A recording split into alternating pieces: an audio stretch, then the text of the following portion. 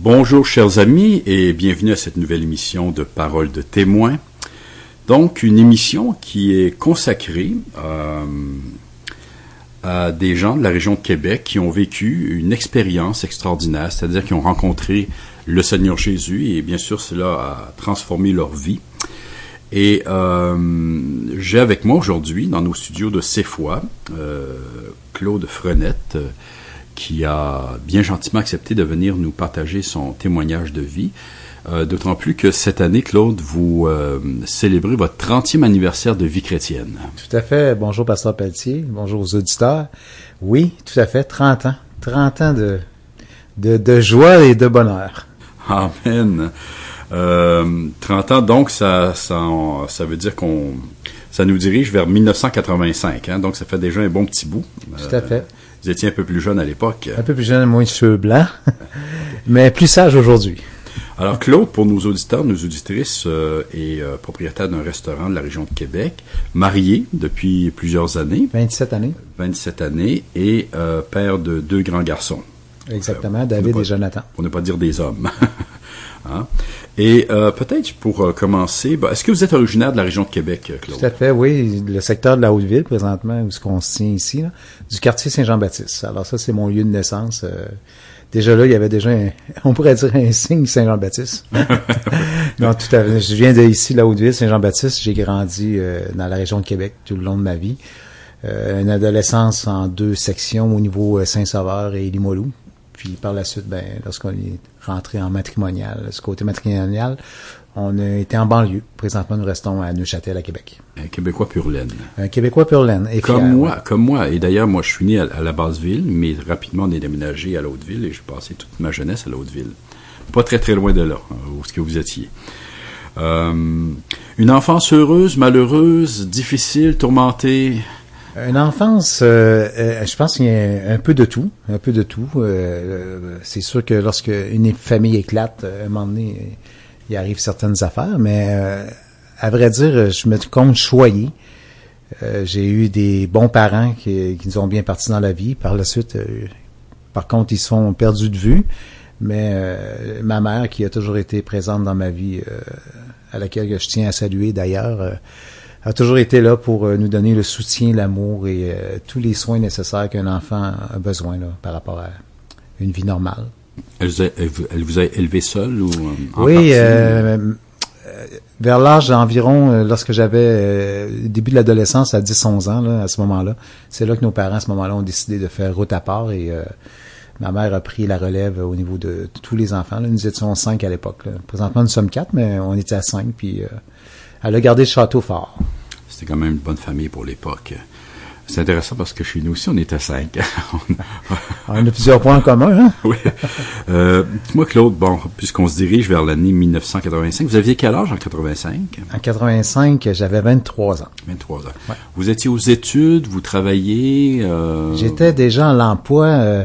Vu que mes parents s'avaient séparés assez tôt, malheureusement, j'ai dû quitter l'école assez rapidement pour subvenir aux besoins, justement, vu que ma mère était seule. Alors, il fallait emmener un peu de sous à la maison à ce moment-là. Et malheureusement, j'ai dû mettre un terme aux études très tôt pour me diriger dans la restauration. D'ailleurs, aujourd'hui, je suis encore toujours là-dedans. Alors, c'est ça que j'ai arrêté l'école de bonheur et j'ai tombé vite dans le monde du travail. Un autre point en commun, j'ai aussi travaillé dans la restauration. OK.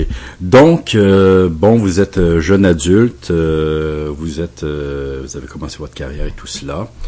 Et en 1985, il vous est arrivé quelque chose d'extraordinaire.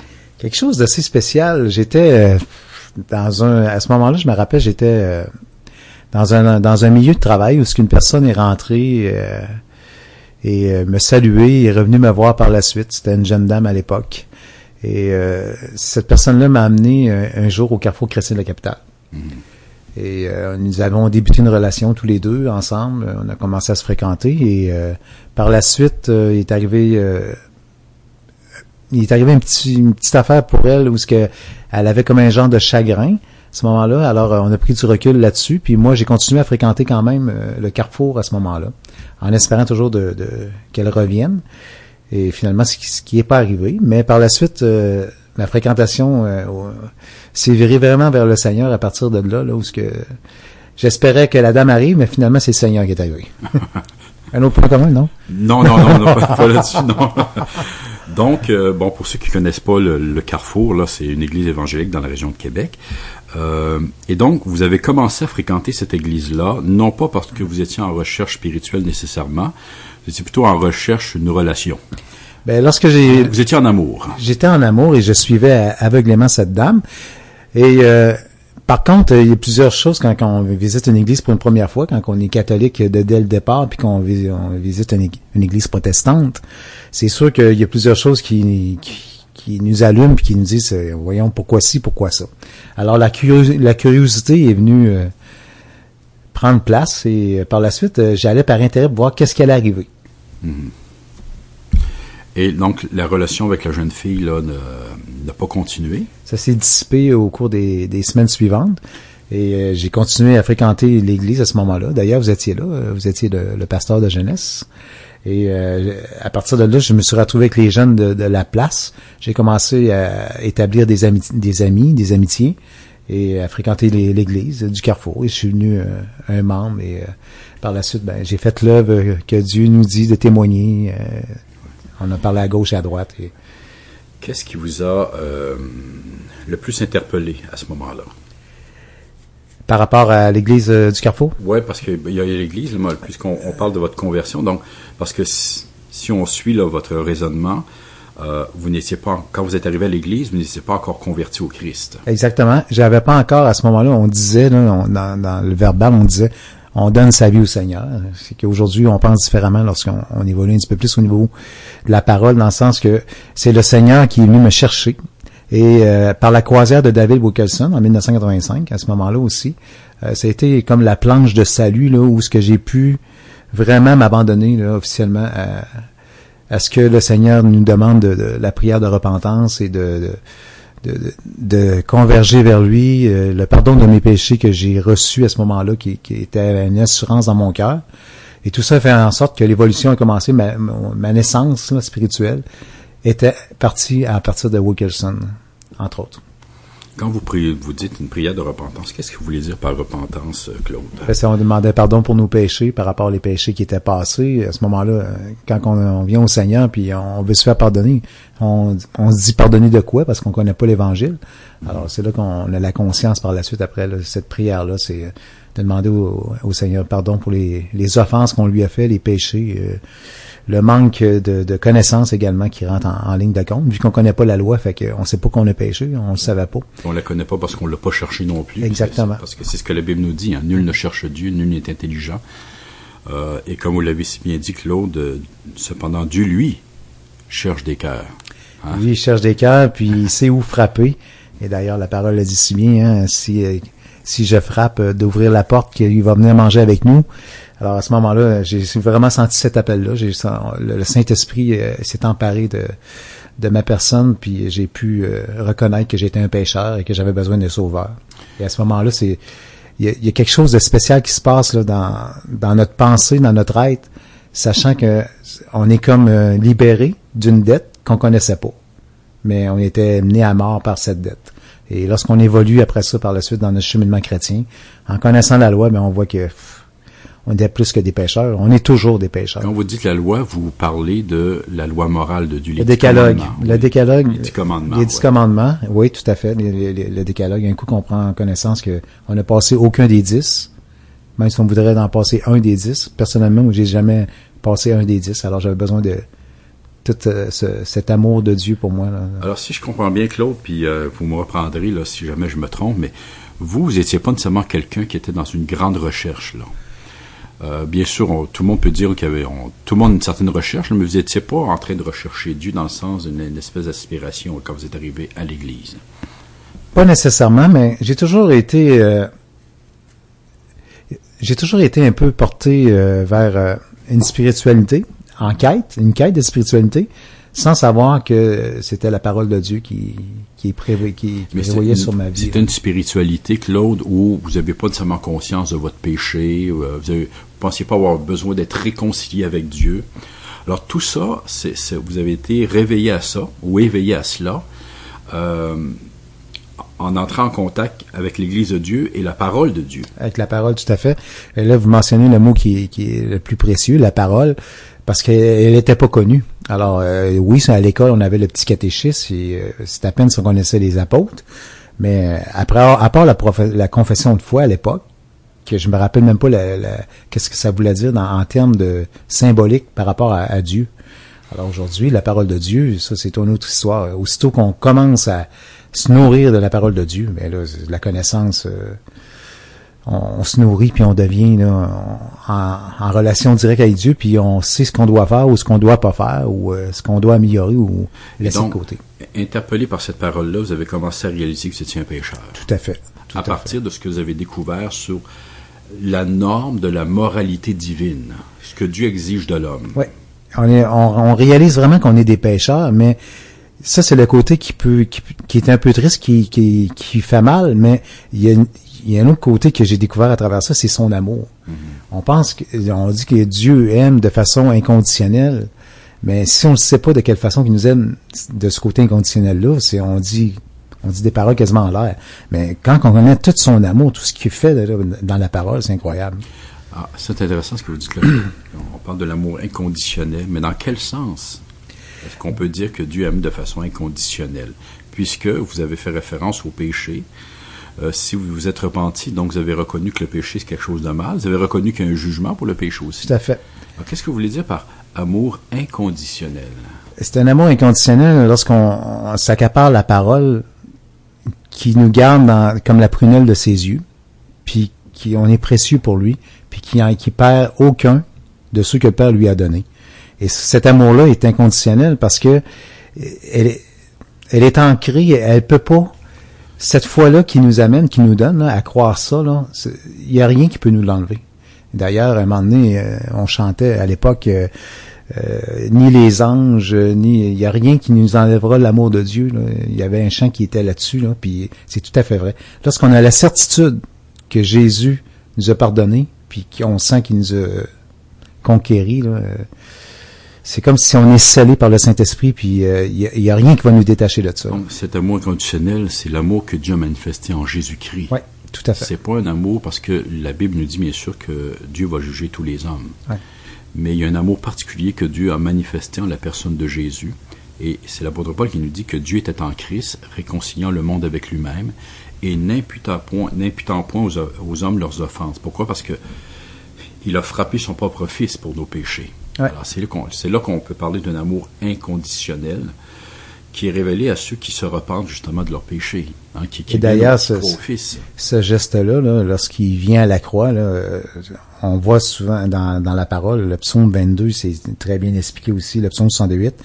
Il y a quelque chose d'extraordinaire dans cet amour-là, là, parce que ça n'a jamais passé dans l'existence que ces deux, le Père et le Fils, soient séparés. Et à un moment donné, lorsque le recouvrement de nos péchés qui se met à la mort pour nos péchés, là, les ténèbres tombent lorsque le voile se déchire. Et ça prenait quelque chose d'extraordinaire là, comme amour pour accomplir l'accomplissement là, de notre pardon. Là. Mm-hmm. Et c'est ça Jésus-Christ qui pouvait réaliser le rachat de tout ça. Là. Il est devenu pécheur par la force des choses par nous. Mais c'est sûr qu'aucun homme pourra passer sans la porte de Jésus-Christ. Il est le chemin, hein, la vie et la vérité. Il est le chemin, oui. Effectivement, mais faites penser, Claude, à ce beau verset. Est-ce que vous auriez un verset, vous, qui vous a frappé justement à ce moment-là? Il y en a plusieurs qui nous frappent. La Bible. Plusieurs qui nous frappent à ce moment-là, au niveau de sa mort, là. C'est quand il dit dans Ésaïe 53, là, qu'il s'est accaparé de toutes nos blessures, nos maladies. Il s'est mis à la croix, il a souffert. C'est incompréhensible, ce geste-là. Même les anges, là, à un moment donné, on voit dans une citation de Paul, les anges, je pense qu'ils ont de la misère à savoir pourquoi les hommes sont si importants pour Dieu. Pourtant, c'était établi, c'est fait, c'est accompli. Ouais. Ouais. Ils cherchent à comprendre et à sonder ce mystère incroyable de l'amour de Dieu manifesté en Christ. Moi, je pensais, Claude, à ce verset de l'apôtre Jean dans sa première épître, au chapitre 3, verset 1. « Voyez quel amour le Père nous a témoigné pour que nous soyons appelés enfants de Dieu, et nous le sommes. » Ceux qui ont cru, bien sûr. Voyez quel amour le Père nous a témoigné pour que nous soyons appelés enfants de Dieu. Cet amour-là a été témoigné à la personne du Seigneur Jésus. Okay. Si quelqu'un se pose la question, est-ce que Dieu est amour? Bien sûr qu'on peut lui parler on peut lui dire, regardez la création, ne serait-ce que de regarder la création, les beautés de la création. Regardez l'homme lui-même.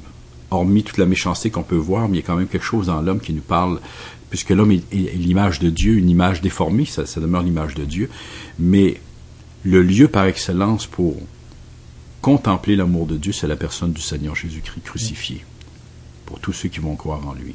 Et cette assurance-là, par la suite, on voit dans Éphésiens 2, je crois, le verset exact, Éphésiens 2, qui dit qu'il nous transfère des ténèbres à la lumière. Alors nous étions morts dans nos péchés, et il nous transfère dans le royaume de son Fils bien-aimé. Et ça, c'est quelque chose, lorsqu'on reçoit cette parole-là d'Éphésiens, là, il y a un transfert qui s'est fait, là.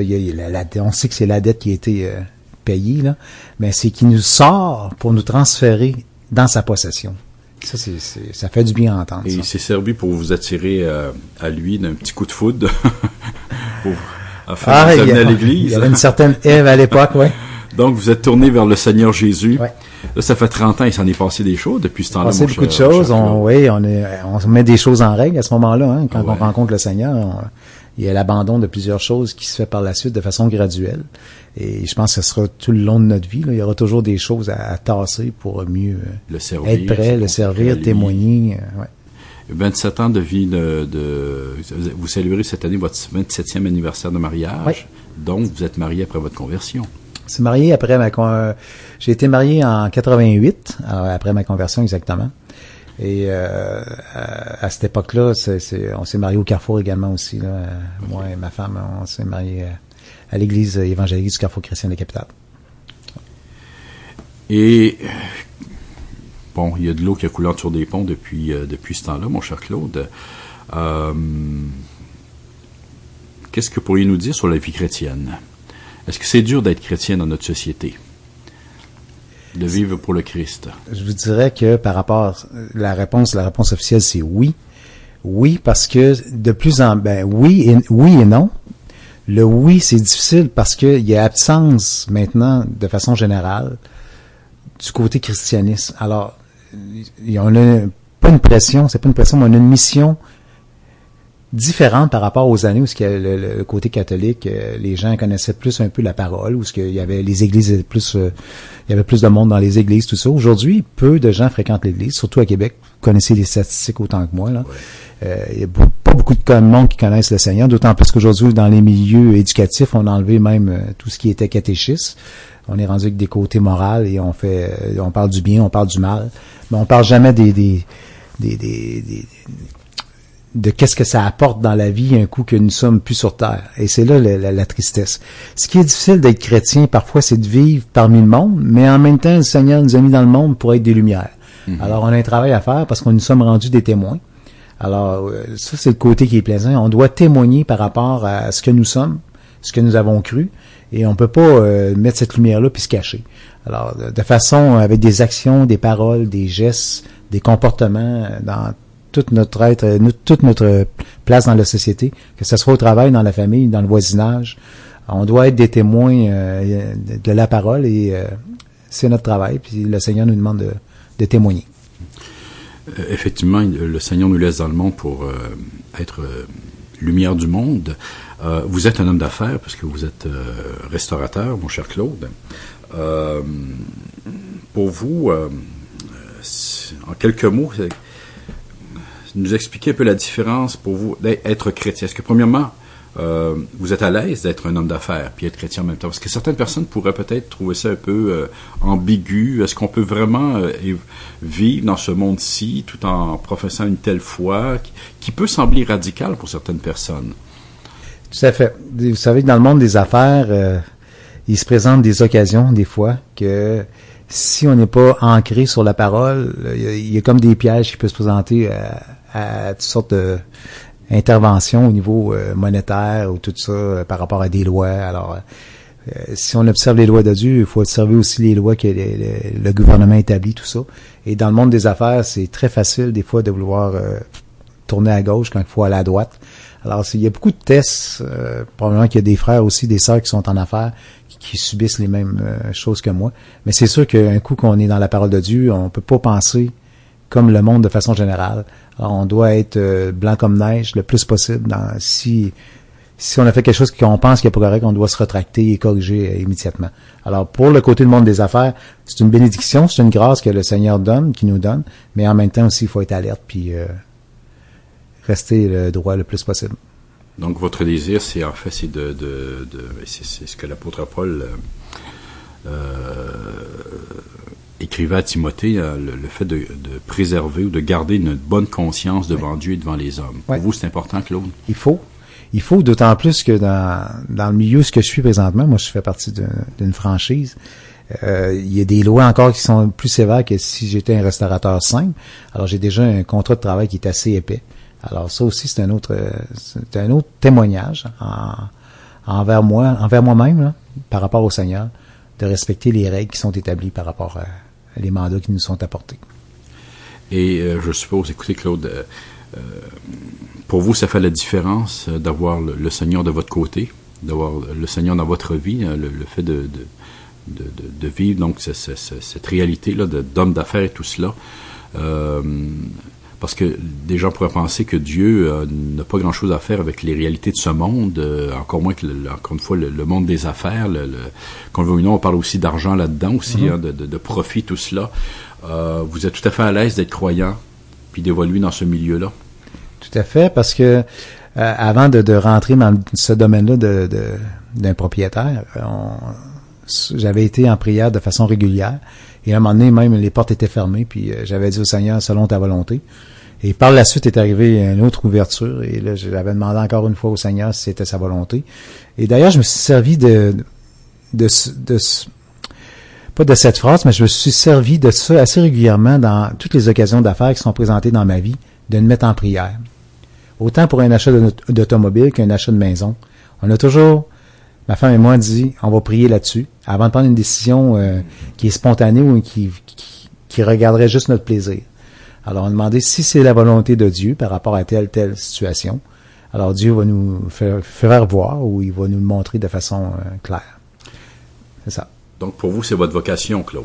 Ah oui, j'en suis sûr. C'est le chemin que Dieu a tracé pour vous d'avance. C'est le chemin que Dieu m'a placé et et je dis toujours à mes associés parfois, là, si j'avais pas eu la parole de Dieu dans ma vie, là, j'aurais pas autant la connaissance de plusieurs choses. Parce que la parole de Dieu, non seulement elle nous bénit, elle nous nourrit comme chrétiens, mais elle nous instruit également. Elle nous instruit de façon morale. Quand on parle de loi, quand on parle de contrat, quand on parle d'engagement, c'est toutes des choses morales par rapport à ce que Dieu demande envers son peuple.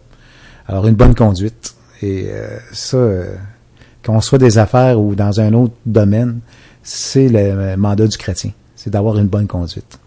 Effectivement,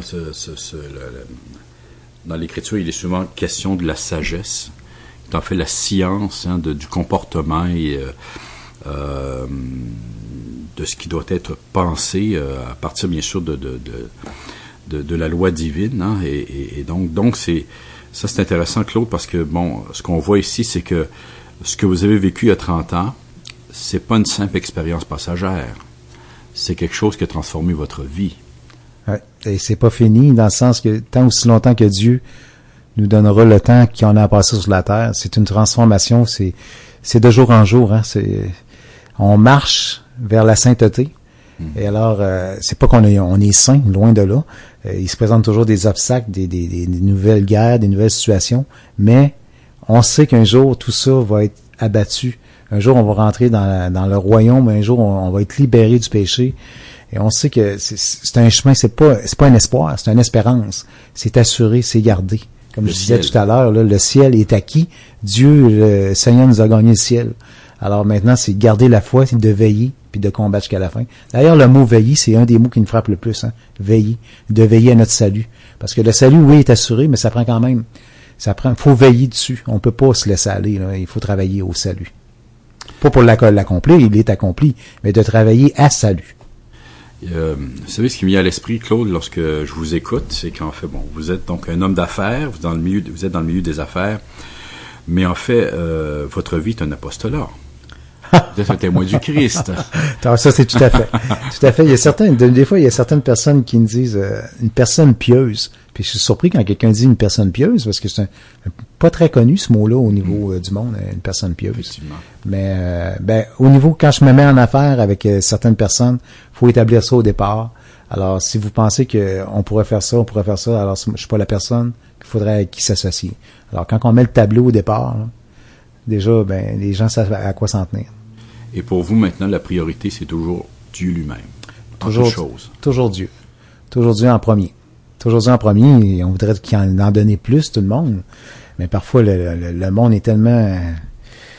il prend tellement de place dans notre vie. Il faut être capable, en toute chose, de se discipliner. De plus en plus, je pense, il y a 3 mots là, importants. Tantôt, on a dit veiller, discipliner, mais il y a aussi le mot prier. Ça, c'est dans ma conscience, ça travaille tout le temps. Quand il y en a un des 3 qui commence à faiblir, le Saint-Esprit ou le Seigneur aime me le rappeler que ces 3 choses-là. Puis, on s'en aperçoit, passer 3 jours sans prier, passer 2 jours sans lire, passer 2 jours sans la présence de Dieu, vous allez voir que même si ça fait 30 ans qu'on est là-dedans, on a besoin continuellement de sa présence. Je pense que ce sont là les signes d'une vraie conversion, Claude. C'est le fait d'être chrétien, c'est plus que d'adhérer à une religion. Ouais. C'est tout à fait. Si on prend le terme religion dans différentes, on peut lui donner différentes significations, mais si on parle de la religion dans le sens où les gens l'entendent, c'est on adhère à une certaine doctrine, à une certaine manière de faire les choses, à certaines coutumes, certains rites. Mais c'est tellement plus que ça, la vie chrétienne. C'est une relation d'amour avec Dieu. C'est une relation d'amour, puis dans la parole, présentement, à l'église que je fréquente, là, pour pas la nommer, là, l'église Belvédère, réformée baptiste, lorsque la parole est exposée, là, cette parole-là, là, elle est tellement importante et efficace. Elle devrait jamais être en deuxième plan. Mm-hmm. Pour un frère pour un chrétien, c'est prioritaire. C'est des témoignages de la parole qu'on a besoin d'entendre parce que c'est la parole qui nous conduit, c'est la parole qui nous élève. C'est le Père, c'est essentiel. Ça l'est, c'est le mot important, essentiel. On peut pas être trop éloigné de Dieu. On a toujours besoin de Dieu. Amen. Écoutez, ça passe tellement vite, Claude, et je trouve ça tellement intéressant de vous écouter. Encore une fois, merci de vous être déplacé pour venir nous partager ce témoignage concernant votre conversion. J'aimerais vous laisser les quelques mots encore, Claude, et vous demander, si vous avez quelque chose à dire aux gens qui nous écoutent, à nos auditeurs, nos auditrices qui ne connaissent pas Dieu, qui ne connaissent pas le Christ, qu'est-ce que vous aimeriez leur dire, Claude? J'aimerais peut-être porter une petite réflexion au niveau de la quête du bonheur de l'homme. Parce que j'ai toujours pensé que l'homme sans Dieu n'aura jamais le bonheur. Le reste, c'est éphémère, ça passe vite. Situation, si on est riche un jour, la maladie nous rattrape et notre richesse nous amène à rien. Mm-hmm. De conquérir le monde, oui, c'est le fun de faire tout ça, mais il faut savoir c'est qui l'a fait le monde aussi. Mm-hmm. Alors, dans chaque cœur de l'homme, il y a une quête qui se fait. Et si on va pas vers Dieu, on va aller vers autre chose. Ma prière, puis mon intention aujourd'hui par rapport aux ondes, c'est de dire que si chaque personne pourrait prendre quelques secondes par rapport à son existence, à la suite de la vie, par après, quelle est votre assurance? Ce que vous avez fait dans la vie, qu'est-ce que vous avez construit, ou si vous avez besoin d'un Dieu dans votre vie, d'un seul Dieu, parce qu'il y en a plusieurs qui vont se présenter, mais le vrai Dieu, lorsqu'il passe, lorsque vous l'entendez, ouvrez-le la porte et essayez de reconnaître le signe l'amour de Dieu par rapport à ce que vous voyez, autant au niveau de sa providence, dans sa création, dans son œuvre. Vous allez voir, il y a des gens là, qui sont des témoins. Là. Vous allez peut-être entendre ça un jour, puis vous allez vous moquer de quelqu'un qui parle du Seigneur. Mais aujourd'hui, prenez le temps d'écouter, voir qu'est-ce qu'il va dire, puis regardez ce qui est. Et vous allez voir que Dieu fait des œuvres merveilleuses, puis ça peut vous interpeller directement vous aussi. Puis je souhaite que le Seigneur rappelle le plus d'élus autant que possible là, dans la ville de Québec. Parce que ce Dieu-là, il parle effectivement d'une voix claire, il fait entendre. Le Seigneur Jésus disait que l'Esprit de Dieu allait convaincre les gens. Hein, donc, il ne s'agit pas de quelque chose de confus. Dieu parle, il parle par sa parole, et effectivement, vous avez raison, Claude, et ce Dieu-là frappe à la porte des cœurs. Et si quelqu'un cherche réellement Dieu, il est impossible que Dieu ne lui réponde pas. C'est une impossibilité. Dieu, Jésus disant, je frappe à la porte, je me tiens à la porte et je frappe. Si quelqu'un ouvre la porte, j'entrerai chez lui, je souperai avec lui. C'est Saint Augustin qui disait aussi qu'il y a dans le cœur de l'homme un vide qui a la forme de Dieu. Tant qu'on ne l'a pas trouvé, ce Dieu-là, il nous manque quelque chose. Tout à fait. On est incomplet, il y a une insatisfaction, mais ce Dieu-là, il est le seul qui peut véritablement donner un sens à notre vie et combler ce vide-là. Merci beaucoup, Claude, encore une fois. Au plaisir. Que le Seigneur vous bénisse abondamment, mon cher frère, dans le Seigneur. Ça a été vraiment un grand plaisir de vous recevoir ici dans nos studios de C'est Foi. Et encore une fois, merci aux gens qui étaient à l'écoute de cette émission. Et bien sûr, au risque de se répéter, mais je pense que ça vaut la peine, si quelqu'un a entendu cette émission et que cette personne ne connaît pas Dieu, comme cela a été partagé aujourd'hui, comme Claude lui-même l'a rencontré, ce Dieu-là qui s'est manifesté en Christ, ben c'est le temps ou jamais de le faire. Si vous connaissez une église évangélique dans votre région, là où vous habitez, allez faire un tour, allez écouter la parole de Dieu. Procurez-vous une Bible, ouvrez-la et laissez ce Dieu-là séduire votre cœur, parce qu'il n'est pas loin, il est proche. Et ce Dieu-là peut faire toute la différence. Et ce Dieu-là, il a envoyé son Fils justement pour sauver tous ceux qui croient en lui, sauver d'une perdition réelle. Hein? Et comme le Seigneur Jésus l'a dit, que sert-il à un homme de gagner tout le monde s'il perd son âme? La chose la plus précieuse que nous avons, c'est notre âme. Et cette âme-là, seul le Christ peut la sauver. Alors, c'est important de se tourner vers lui et de croire en lui. Chers amis, que le Seigneur vous bénisse abondamment et qu'il puisse œuvrer dans chaque cœur d'une façon comme lui seul peut le faire, qu'il puisse vous bénir en toutes choses et répandre sa grâce sur vous. Et je vous donne rendez-vous pour une prochaine émission de Paroles de témoins sur les ondes de C'est Foi FM.